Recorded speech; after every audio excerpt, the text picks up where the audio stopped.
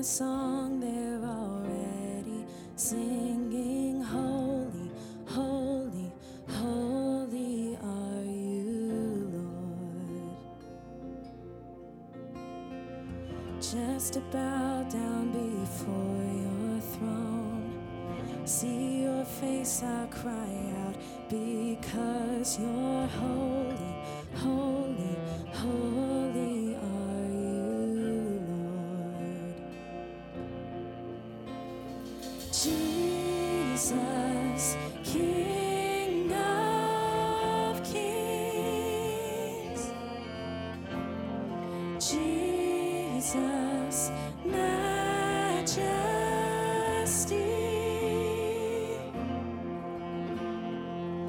I can't wait for eternity.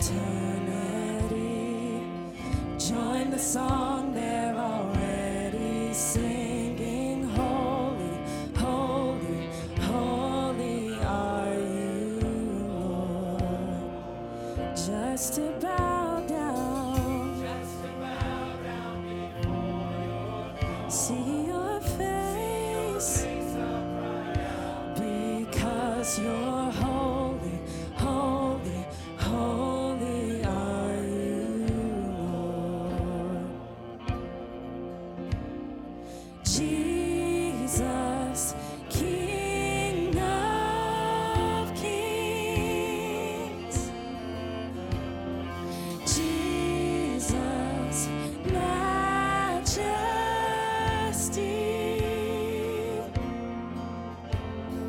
Jesus, King of kings. Yes, you are. Majesty.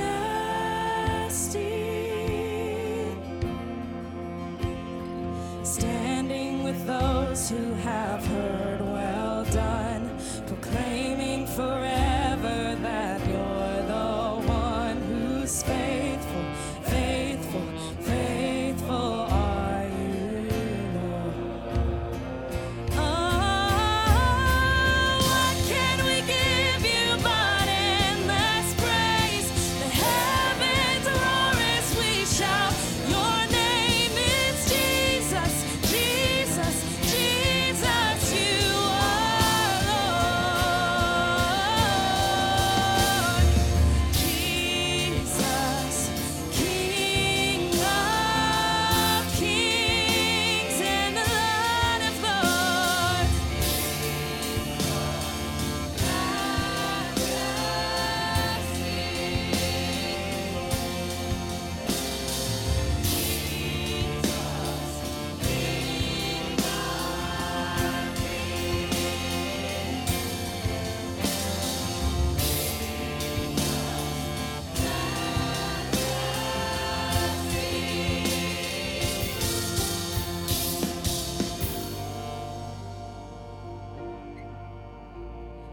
Worthy, worthy, worthy, Lord, another glimpse of glory.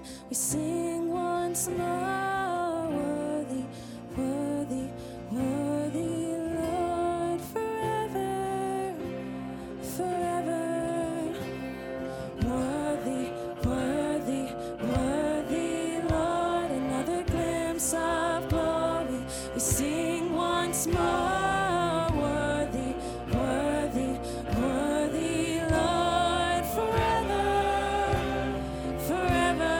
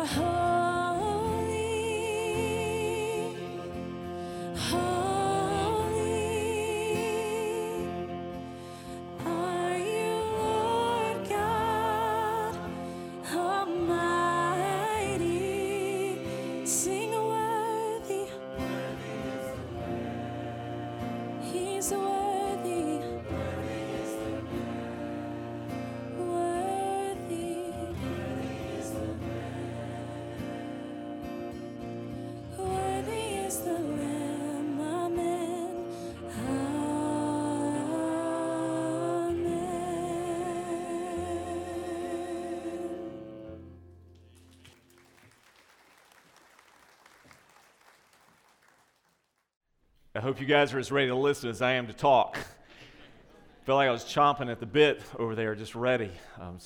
Just hope so encouraged this morning in our worship, and I hope you are. I hope you are taking those words to heart and thinking about the promises behind them, the assurance that we have, the confidence that we have in Christ. We're going to need that confidence. Do you remember in an earlier chapter in the book of Acts, a gentleman by the name of Gamaliel? Do you remember Gamaliel? Gamaliel was a leading Jewish rabbi of his day. He was a very influential scholar, teacher. He was a member of the ruling Jewish council. He was one who was aware of what was happening with this growth of the church. He was privy to the story of resurrection. He was seeing the number of converts that were coming. He was part of that religious Jewish council that asked this question in Acts chapter 4, verse 16, talking about all these new believers. What are we going to do with these men? What are we going to do with these men? What are we going to do with this movement that's all around us, this growth that's happening to us? We're losing control. We're losing influence. This is getting outside of our hands. What are we going to do with these men? Their response to the growth of the church, as we saw in Acts chapter 5, was the beginning of real persecution. The apostles were rounded up. They were not only imprisoned, but they were beaten. They were sternly instructed to cut this out. Stop talking about this Jesus, but we know what their response was. The response was they never quit. They persisted. Even when they were released, they went right back to it immediately. They never stopped telling the news of Jesus. Well, Gamaliel advised the religious council, the religious ruling people of his day, regarding these people, regarding this new church. This is what he told them in Acts chapter 5, verse 38. I tell you, keep away from these men and let them alone. For if this plan or this undertaking is of man, it will fail. But if it is of God, you will not be able to overthrow them. You might even be found opposing God. Incredibly wise. Let's leave them alone. Let's see what happens. If it's just man-made, it'll end. It'll die out. But if this is of God, there's nothing that we can do to stop it. Let's pray about that this morning.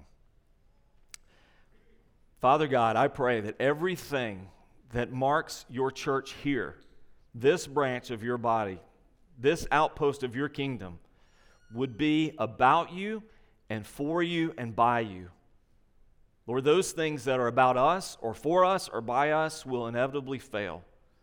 But that which is yours, which belongs to you, which is empowered by your Holy Spirit, which is faithful to your mission, which is about the glory of your name, which honors King Jesus, is unstoppable. Father, make us an unstoppable people, an unstoppable force for your sake. Father, encourage us collectively, but also personally, to persevere, to be bold, to stand fast, to move forward, to be useful to your great mission. Father, we are your people. Encourage us today by your word and your spirit, I pray in Jesus' name. Amen. Why do we need encouragement? Because the world that you and I live in, I suspect, is soon going to be not so different than the world of the early church in the book of Acts. In the book of Acts chapter 12, we begin to see the increasing persecution of the church, the escalation of antagonism, animosity, outright persecution of the church. Starting in verse 1, Acts chapter 12, it says, about that time, Herod the king laid violent hands on some who belonged to the church. Now this Herod is not the same who sought the death of the infants during the time of Jesus. This is the grandson of that Herod. This is Herod Agrippa, not Herod the Great. But look at his persecution. He killed James, the brother of John, with the sword. James, one of the two sons of thunder, sons of Zebedee, one of those three men in such close fellowship to Jesus. He killed James, the brother of John, with a sword. And when he saw that it pleased the Jews, he proceeded to arrest Peter also. This was during the days of unleavened bread. And when he had seized him, he put him in prison, delivering him over to 4 squads of soldiers to guard him, intending after the Passover to bring him out to the people. So Peter, was kept in prison, but earnest prayer for him was made to God by the church. Let's consider the time he's talking about here. About that time. What's the time? The time is the flourishing of the church, the explosive growth of the church. Look what we've seen so far already. In Acts chapter 3, we saw 3,000 plus conversions at Pentecost. Since Acts chapter 3, we see the gospel spreading to the Samaritans and the falling of the Holy Spirit on them. We see the Ethiopian eunuch coming to faith, and he will also take the gospel southward. He'll take the gospel to a whole other continent. We see Saul of Tarsus coming to faith miraculously. We see Cornelius of the Italian guard in the Roman capital city of Caesarea coming to faith. And now the gospel is spread to the huge Gentile port hub of Antioch. This is what's happening in these times. And then this major setback, this major pushback from the enemy. And I want to make this point, which I think is implicit, but let me make it explicit in this text. You and I have to understand, just as surely as they understood in the first century, that we are in a perpetual state of spiritual warfare. We don't tend to look behind the scenes, I'm afraid. And I'm afraid sometimes we don't consider the spiritual reality all around us. I mean, this is spiritual warfare.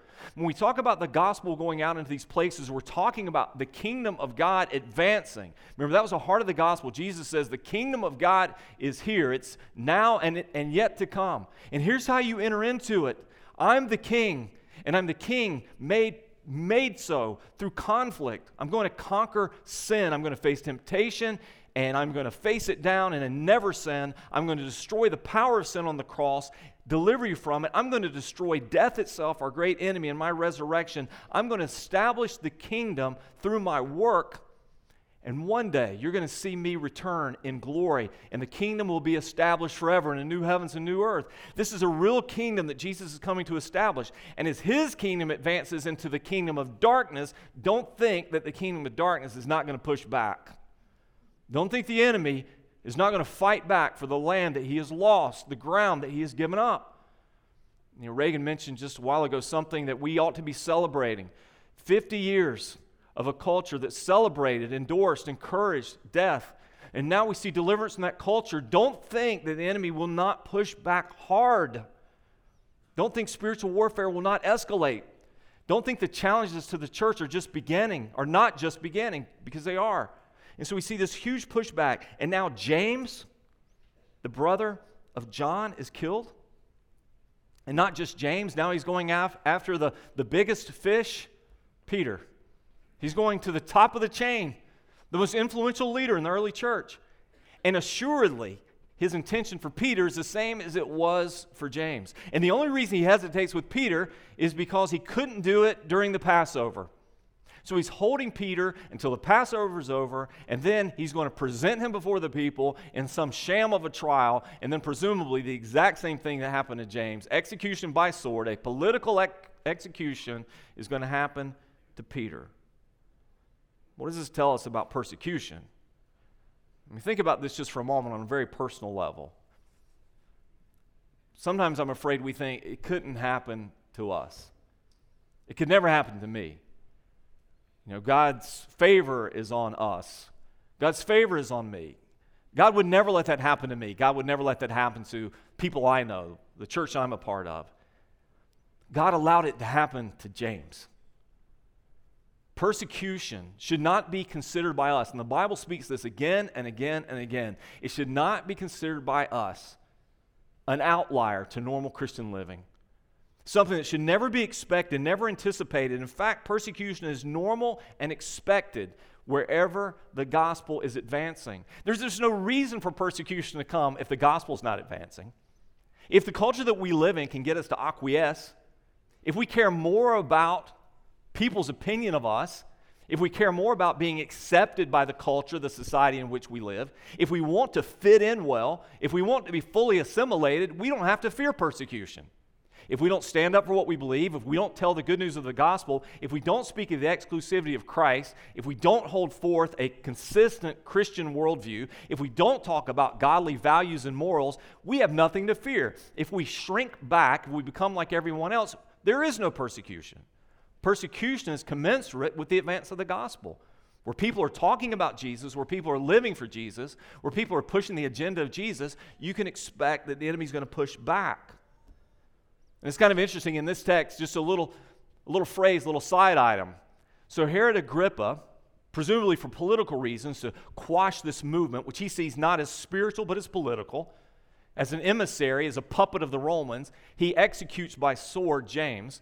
Then he intends to do Peter too, presumably with the thought, if we take these two leaders out, these two primary leaders, we cut off the head of the snake, the whole snake dies. The whole movement will die. But then it says in this passage, when he killed James, listen to the response of the people. He saw that it pleased the Jews. That's very telling, isn't it? He saw that the execution of one of the two great leaders of the early church in Jerusalem pleased the Jews. It tells us something about persecution. That the level of persecution that we're going to face, that the church faces, is directly related to the culture of its mission field. That's what I'm saying. The level of persecution that any Christian, any church ever faces is directly related to the culture of the mission field where it labors. In other words, if the culture is antagonistic towards the mission and the church, you can expect that persecution is going to escalate. Why is persecution uneven across the globe? It has everything to do with the people who live in those places and the government that they live under. As our culture begins to shift its mindset, as our culture goes from appreciating Christian influence, being influenced by Christians, and then moves to ignoring Christians and disregarding Christian influence, to now being antagonistic towards Christians and seeing our influence as negative, as oppressive or evil, what should you then expect? You should expect that persecution will in fact please our culture. Are you ready for that? Are you ready to live in a culture that opposes you? Where persecution escalates, that's pleasing to the people, where you're seen as the problem, where your biases, where your opinions, where your beliefs, where your practices are considered negative for the culture. That's what we live in, and we see this escalating. But here's the good news in the face of all of that. And we see this again and again, and this is one of the values of having the history of a book like Acts. God is always at work, and it is through God's sovereignty, the providence of God, God's hand, seen and unseen, that makes persecution serve His mission. God always makes persecution serve His mission. In fact, what we find, both in history and in Scripture, prosperity seems to negate the mission. Comfort, convenience, those things tend to dull the mission. And we've seen this historically, ironically. The more prosperous a culture is, the less generous they tend to be, particularly when it comes to mission causes, gospel causes. In the most prosperous cultures on the planet, we also find the most selfish Christian cultures on the planet. Where oppression is greater, where persecution escalates, we find people actually being exactly what we see in the book of Acts. We find them being generous. We find them being intentional. We find them being missional. It's prosperity that dulls us, not persecution. And God always takes this persecution. It's not the only way. It's certainly not the only way. God has blessed the church in good times as well as bad. But it is a frequent way. Not a way that we would choose, but a way that by God's design, God's own intention, certainly God's allowance, persecution happens, and through it, the mission grows. That tells us something about the value of the mission, doesn't it? It's not that God doesn't love you, and it's not that God doesn't know you personally, and it's not that God doesn't care about you and your situation and your concerns. We have to understand that God is about something bigger than us. Now, I wish I had time to make this point a little longer, a little bit better. So much of modern Christianity, over a long period of time, has built this philosophy into us, so much so that it's just normal and unquestioned, that everything really centers around me. What pleases me? What satisfies me? That God is there ultimately for my sake, what I want, what I think I need, what I feel. We've lost sense of the grandness of God. The hugeness of God, that God is about something bigger and greater. And one day you and I are going to get this. When we sit in glory with all the redeemed, we'll understand that God's mission really was more important than my personal comfort. We'll understand that even if we suffered for the sake of Christ, even if we had loss, whether that's friendships, whether that's financial loss, or whether it's legitimate persecution, real persecution like we see in Acts or like we see in so many other parts of the world, we'll be able to say without doubt, no equivocation whatsoever, this is worth it. Read an interesting story, just one of probably tens of thousands like it. I pull it just as a snippet of an example of how God works in mission. This one goes way back to 1985. A pastor by the name of Hristo Kulichev pastored a congregational church in Bulgaria. He was arrested and put in prison, and the charges against him were that he was not the official pastor. What does that mean? Well, the state government had appointed a pastor, not chosen by the congregation, but state approved, to pastor the people, replacing this pastor. But he didn't step down. His crime, he continued to preach. He continued to lead his church. As a result, he was sentenced to 8 months in prison.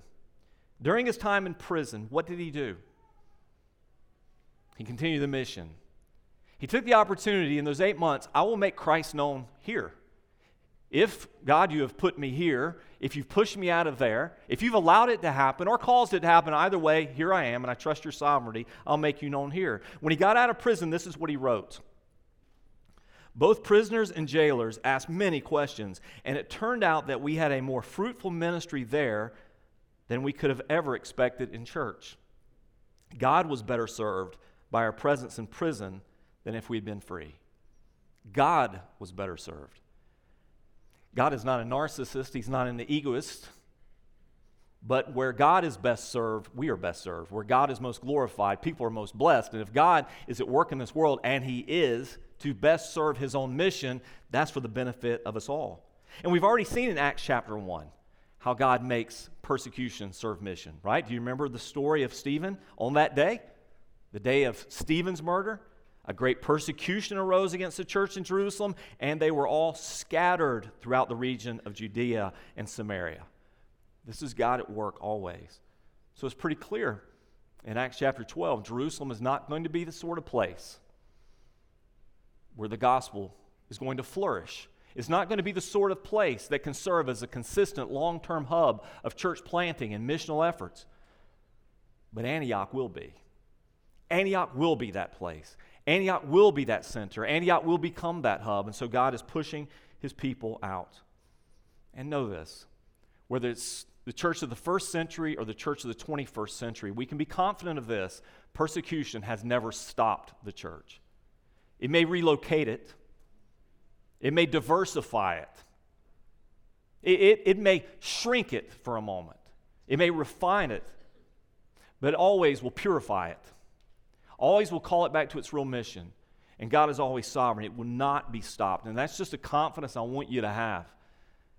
It's not going to be stopped. Gamaliel is right. If this is of man, it will fail. But this is of God. There's nothing that we can do to stop it. But now, James is gone. Peter is in prison. The leadership of the church, the primary leadership of the church, is now threatened. And the church appears to be powerless. From an outside perspective, it looks powerless. They don't have political influence. There's no one advocating for them. They have no social standing. They're social pariahs. They're an unwanted part of the community now. They have no armed might. There's nothing they can do. They can't go bust Peter out. What have they got? They're powerless. But we know that's not true. Now, from worldly perspective, it looks true. Who are these people? What can they do now? And surely that's what Herod Agrippa thought, but he didn't anticipate divine intervention. He didn't anticipate the power of God. You see, the people have, as we have, a heavenly Father who's accessible to us by prayer. Now, when I wrote my notes this week, I'll just give this little confession. I wrote this, I made this statement, and I quickly corrected myself because it's a misnomer. It's a modern misnomer. I said they didn't have any power except the power of prayer. But it's really the power of God, accessible to us via prayer. It's not that our prayers are conjuring up something. It's not that our prayers are stirring up some spiritual energy. It's that you have a Father who hears you. You have an intercessor who goes before you. And when you don't know what to say and you're not sure how to say it, you have a spirit that speaks for you. And through those, you have access to the throne of power. That's God's. And in prayer, there's God's power. So I love this verse in verse 5. It's a great transition of this chapter. So Peter was kept in prison, but earnest prayer for him was made to God by the church. Peter's in prison, James is dead, and the church is praying. Persecution, or just any sort of hard times, difficulties, pain, great suffering, loss, whatever. When life comes against you hard, when the enemy attacks strong, it can push us in one of two directions. We can despair, or we can go to God in prayer. We can throw in the towel, we can give up, we can start self-pity and mourning. We can be discouraged, despondent. We can be pushed to despair. What do I do? There's nothing I can do. I just throw in the towel. Or we can be pushed to prayer. It's not a bad thing, by the way. For me and you personally, it's not a bad thing for our spiritual growth and health, for circumstances of life to push us to prayer. Those are actually moments of grace. Those are moments of grace. Those moments where you come to a realization, I don't have this. Those moments where you realize that old Christian cliche, God will not give you more than you can handle, is bunk. Those moments where you're there before God, whether it's on your face or on your knees or standing or prostrate on the floor, where you say, God, only you. Only you. Peter's not getting out of this prison except for God. There is no political appeal to be had. When the hearing comes, they know the outcome, which is already inevitable. He's guarded by 4 groups of Roman guards. He's chained to them. Prayer. That's it. Despair or prayer. Let me give you some thoughts just for a moment real quickly on earnest prayer. There's a descriptive word before the prayer. They didn't just pray, they prayed earnestly. What does that look like? What does that mean? I'll give you just a few thoughts on this. First one is this. Earnest prayer. Earnest prayer is impervious to setback and loss. Don't you think when James got picked up, they prayed for him too? Don't read into this text, James, we can live without him. Peter, we need to hang on to him. That surely was not the response of the people. When James was taken, don't you know they prayed, God, deliver him, God, save him, God, protect him. They prayed. But then he lost his head. God allowed that persecution to come. And remember, Jesus had told James and John that. Be careful of what you wish for. Remember, James and John, they wanted to sit right there beside Jesus. They wanted to be as close as possible. When he came ruling in his kingdom, they wanted to be on his right and his left hand. And Jesus told them, be careful what you wish for. Be careful for the kingdom that you ask for. But when James was killed, it didn't stop them from praying. Please pick up on this lesson for your own personal life and application. God hears your prayers. We don't always get what we ask for, but that doesn't mean he's not hearing. But don't stop praying. The death of James did not mean the church shouldn't pray for Peter. Does that make sense to us? Just because you've had some setbacks in your life, or because God hasn't answered in the way that you had hoped or anticipated, or even expected that he would, you thought he should, don't stop praying. Earnest praying says, listen, though I have suffered loss, though it has not happened as I thought it would or should, I will persist in praying. I will not stop. This will not cause me to stop. It will push me to more prayer. Earnest prayer is not casual or occasional. You know, I prayed for that, did that, checked it off. I'm one and done. That's not earnest praying. Just a, sort of superficial, hey, pray for me, I'm going through. Yeah, I got to pray for it. God bless them right now and be with them. What does that even mean? He's not ever not with you. Pray for something important. Pray for something specific so that when it comes, you'll know that the answer is given to you. But pray persistently, not casually. Earnest prayer is desperate prayer. And surely the desperation would have been felt by them. We've lost James. God, please give us Peter. Look at verse 6. Now when Herod was about to bring him out, and bring him out is, again, that show of a trial. When he was about to bring him out on that very night, look at God's timing. On that very night, Peter was sleeping between 2 soldiers, bound with 2 chains, and sentries before the door were guarding the prison. And behold, an angel of the Lord stood next to him, and a light shone in the cell. He struck Peter on the side.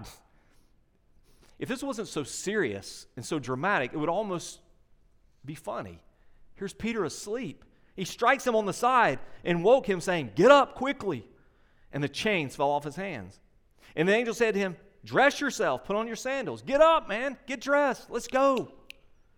And he did so. And he said to him, "Wrap your cloak around you and follow me." And he went out and followed him. Now look at Peter's state. Peter's in a daze here. Out of a sound sleep, he's nudged awake, told to get up and get dressed, put your coat on and get going. And look what he says. He did not know that what was being done by the angel was real, but he thought he was seeing a vision. Peter imagines he's dreaming this. When he had passed the first and then the second guard, and they came to the iron gate leading into the city, it opened for them of its own accord. And they went out and went along the street, and immediately the angel left him. At this moment, Peter finally figures out what's going on. Holy cow, that just happened. Did this just happen? Don't minimize the miracle here. When Peter came to himself, he said, "Now I am sure that the Lord has sent his angel and rescued me from the hand of Herod and from all that the Jewish people were expecting." What were they expecting? His head. When he realized this, what God had done, what did he do? When he realized this is real, that God had just performed a delivering miracle for him, what does he do? He went to the house of Mary, the mother of John, whose other name was Mark, where many were gathered together and were praying. This is clearly a very significant and apparently sizable early house church. He goes to where the group of Christians were praying, and the Bible says there were many of them there. Again, this is a bit, if it weren't so serious and dramatic, it would almost be comedic. When he knocked on the door of the gateway, a servant girl named Rhoda came to answer. Recognizing Peter's voice, in her joy, she didn't open the gate, but she ran in and reported that Peter was standing at the gate. He just busted out of prison. And she leaves him at the gate. I mean, it's almost comedic. Can you imagine? This is the frenzy of this. They said to her, "You're out of your mind. You're out of your mind." But she kept insisting that it was so. And they kept saying, "It is his angel." Now they believed in those days, or some did in those days, that God had blessed each person with a guardian angel. And not only do you have a guardian angel, but that guardian angel actually looks like you. And so I said, no, it's not him, it's his angel. But Peter continues knocking. Can you imagine? Peter's like, "Are you serious here? Do you not know what just happened here?" He continues knocking. And when they opened, they saw him, and they were amazed. But motioning to them with his hand to be silent, he described to them how the Lord had brought him out of the prison. And he said, "Tell these things to James and the brothers." This is James, the half-brother of Jesus. He says, "Go tell them." Why did he tell James and the brothers? It's interesting. This is just a little footnote, a very small footnote to the text. God had done a miraculous work of initiating the church, birthing the church through the ministry of the apostles. But already in the book of Acts, we see the emergence of elders in the church. Who is leading the church now? The elders. The apostles were those who had been personally with Jesus, and God had granted apostolic authority and teaching. But now the elders are in place. Go tell them, and James was one of those. Tell those things to James and the brothers. Then he departed and went to another place. Another small footnote to the text is this. We don't know where he went. I don't think that means anything other than he went into some short period of hiding. Roman Catholic theology, which is often extra-biblical, and I say that with as much gentleness as I can, says he went to Rome now. Well, no, he didn't. He did not go to Rome and become the first pope there. He simply went away from the persecution for a period. Now, when day came, there was no little disturbance among the soldiers over what had become of Peter. Well, you can imagine. You can imagine the furor of that. After Herod searched for him and did not find him, he examined the sentries and he ordered that they should be put to death. This was just part of their code. If you're guarding someone and you allow that person to escape, or you're part of their escape, then you're subject to the penalty that they were facing. Why were they put to death? Because Peter had a sentence of death. He examined the sentries, ordered that they should be put to death. Then he went down from Judea to Caesarea, and he spent time there. Interesting. The church wasn't despairing. They were praying earnestly in desperate prayer, but they weren't despairing. They weren't without hope. We know they weren't without hope because they continued to pray. The mark of hopelessness is prayerlessness. If I've given up, how will I know? First, because I just stopped praying. They weren't despairing, they were praying. And it's interesting, Peter, maybe it's just incidental, I don't know, but it sure looks like Peter had some faith here, because Peter wasn't stressing. Peter wasn't pleading for his life. But Peter doesn't seem to be worried at all about what's going to take place next. Peter was asleep. You know, if you're a college student, you may not be able to sleep sometimes before a big exam. If you got a stressful day at work or some tough meetings ahead, you may find yourself in a sleepless night. You got some conflict, you've got to deal with the next day with a neighbor or a friend or a family member. It may cause sleeplessness for you. Peter knows what he's there for, and he knows what happened to James. Yeah, he's asleep. What does that say? Well, the bottom line, as I mentioned a moment ago, is that only divine intervention could have accomplished this. That's the point of the story. I mean, really, the story of Acts could have continued without chapter 12. We could have moved from 11 straight to 13. But it's an important reminder to the church about the power of God at work here. Let's not ever think that this is just about us. Because, man, human pride is so poisonous.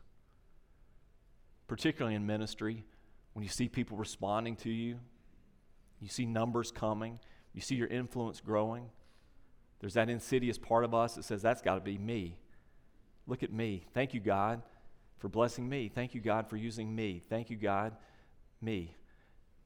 But this is about God. I think it's a bit ironic, and I just include this for a moment. I don't know exactly what to make of it. But it's ironic to me that they prayed for this to happen. The Bible says they prayed earnestly, and when it did happen, they were shocked. I'm not sure how you can do both those things at the same time, but apparently you can. Don't be shocked when God answers the specific things you're praying for. They were shocked. Well, look what happens next. You see Herod Agrippa's response. Frustrated, angry, where does he go? He goes to Caesarea. Caesarea is the capital city, the Roman capital city of Judea. We talked about this a little bit before in a previous message when we talked about the gospel heading to Caesarea. This is where Cornelius was found. Well, now Agrippa gathers in Caesarea. He's there in the amphitheater, and something really interesting happens. I want to show you a picture of the amphitheater in Caesarea. It's right over there. Can you see it? No, sorry, that's Brazil. There you go. This is a modern picture today. The only thing it's missing is a backdrop because they still do concerts there. You can visit this today. Some of those who went with us to the Holy Land can see this. But it's one of the great structures from the Roman era that's still preserved well in the Holy Land. But it's there on the water, Caesarea by the sea, city of Caesar. And in this great amphitheater where shows and performances were done, imagine a seat that you can't see, a royal box seat, probably right here behind us, absent the picture, is where Herod Agrippa is. And the people are gathered all around him. So imagine several thousand people in this amphitheater. And listen to what happens next. Now Herod was angry with the people of Tyre and Sidon, and they came to him with one accord, and having persuaded Blastus, the king's chamberlain, they asked for peace because the country depended on the king's country for food. So imagine that I'm not going to go into detail on that, just this political event taking place, and they're honoring him as king.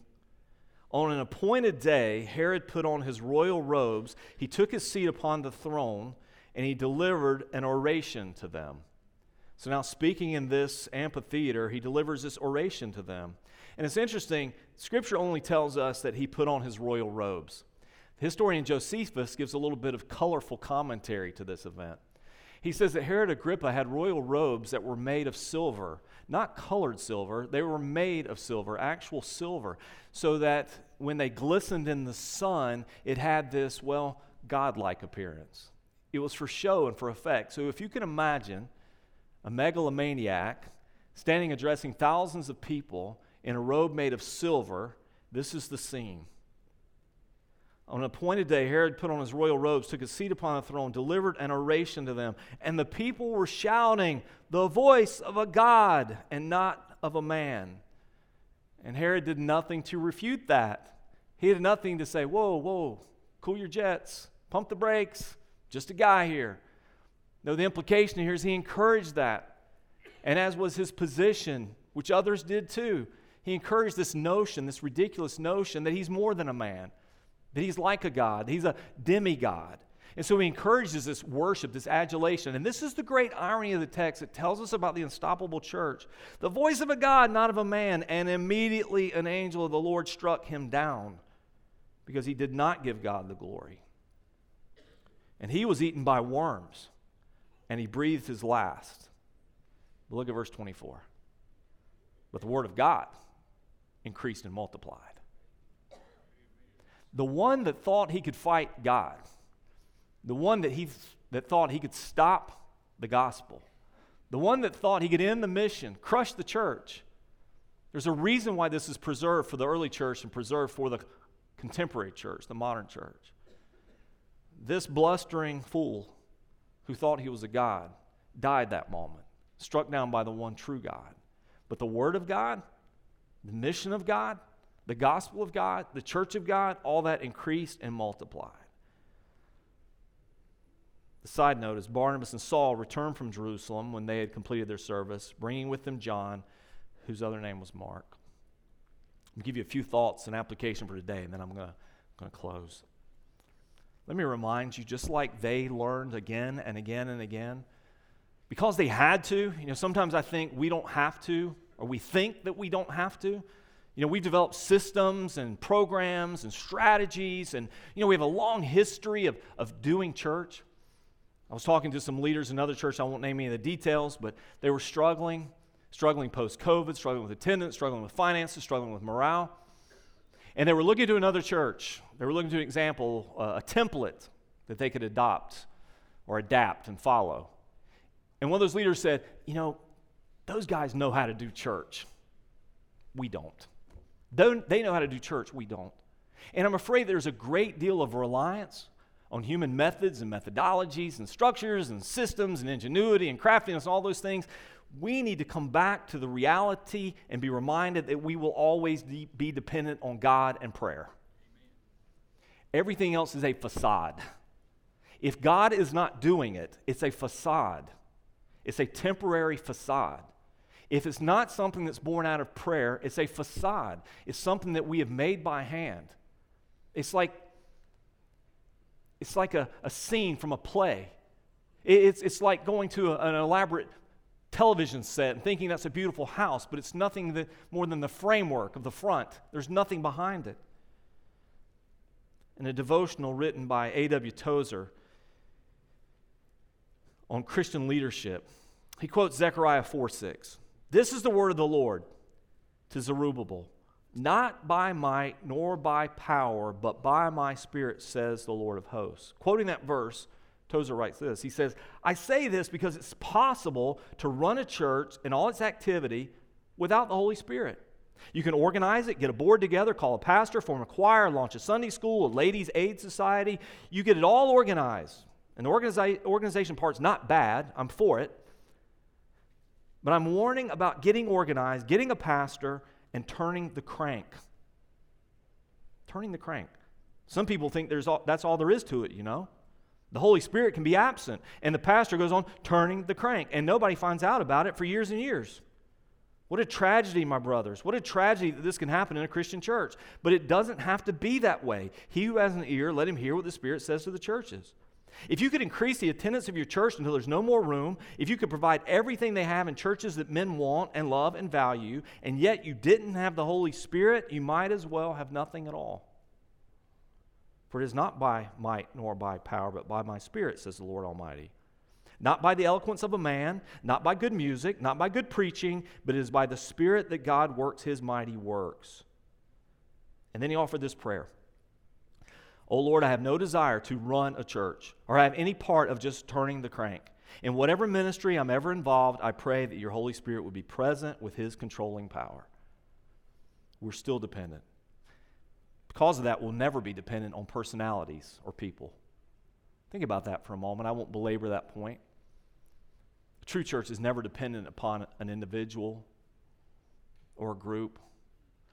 I'm sure that the absence of James was hard felt, as would have been the absence of Peter, the loss of those men. But the true church goes on. It's not dependent on those personalities. It's not dependent on those people.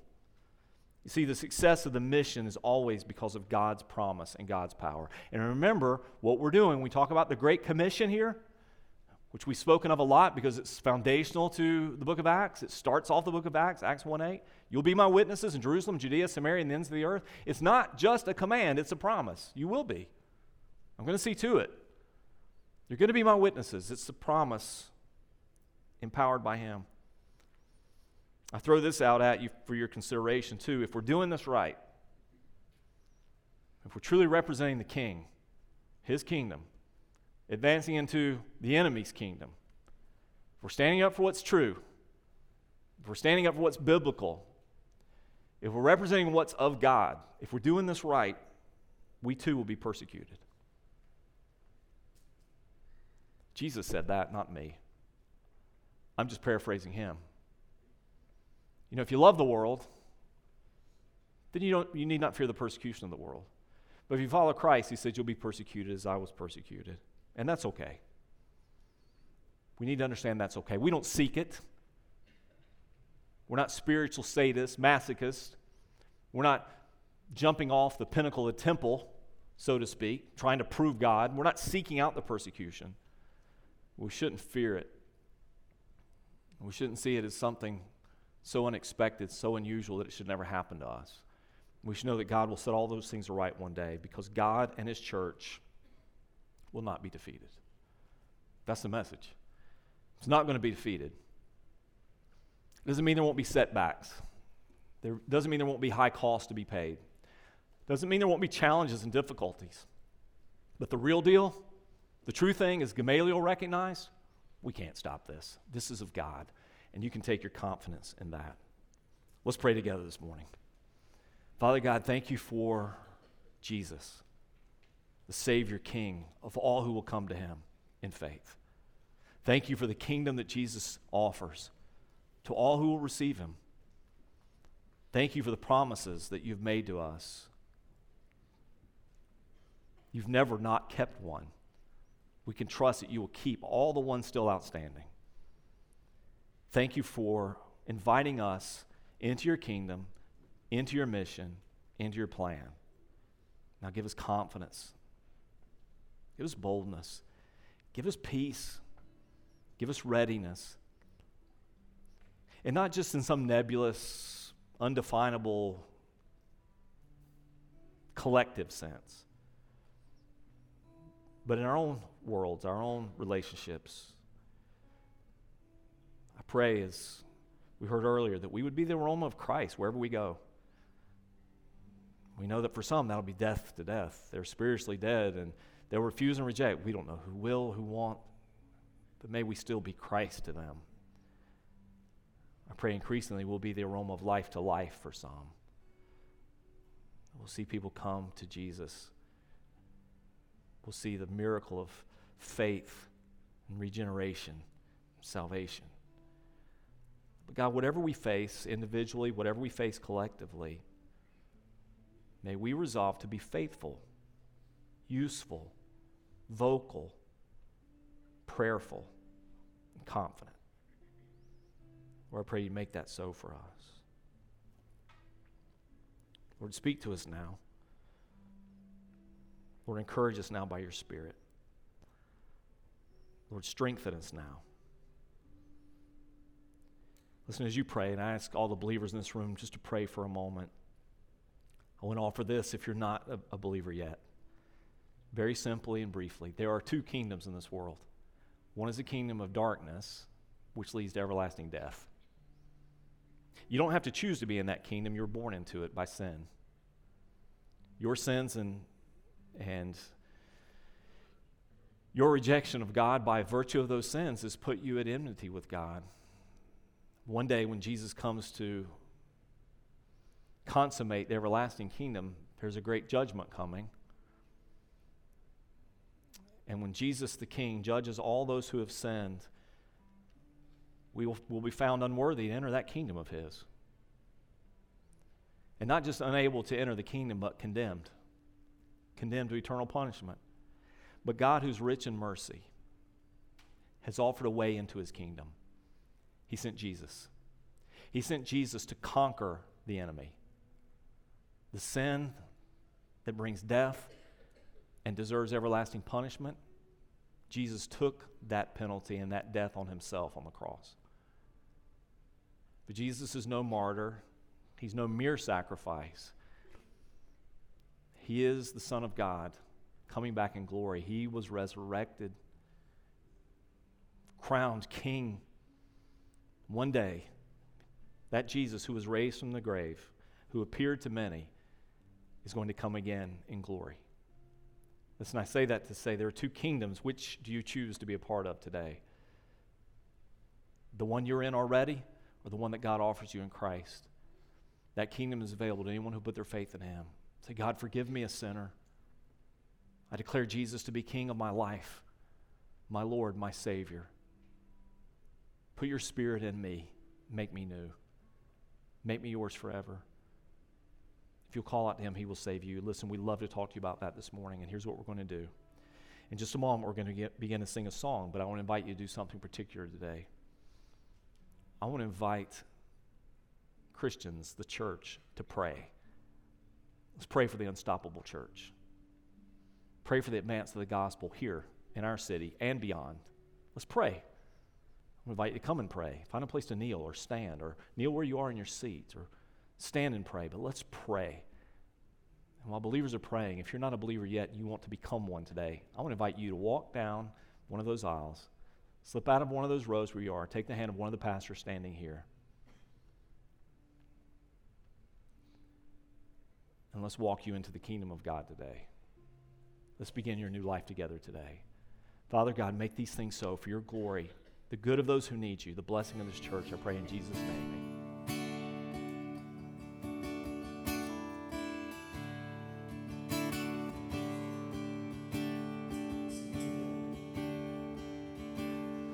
When peace like a river attendeth my way, when sorrows like sea billows roll,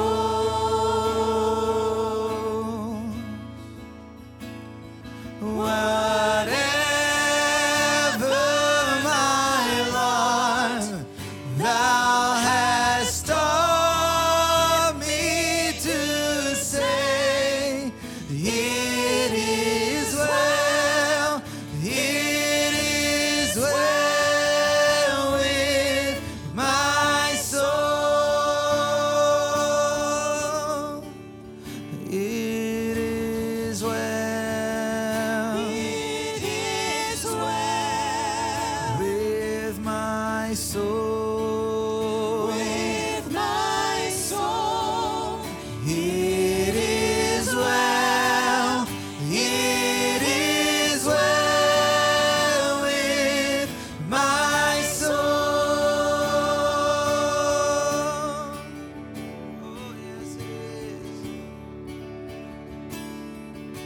My sin, oh the bliss.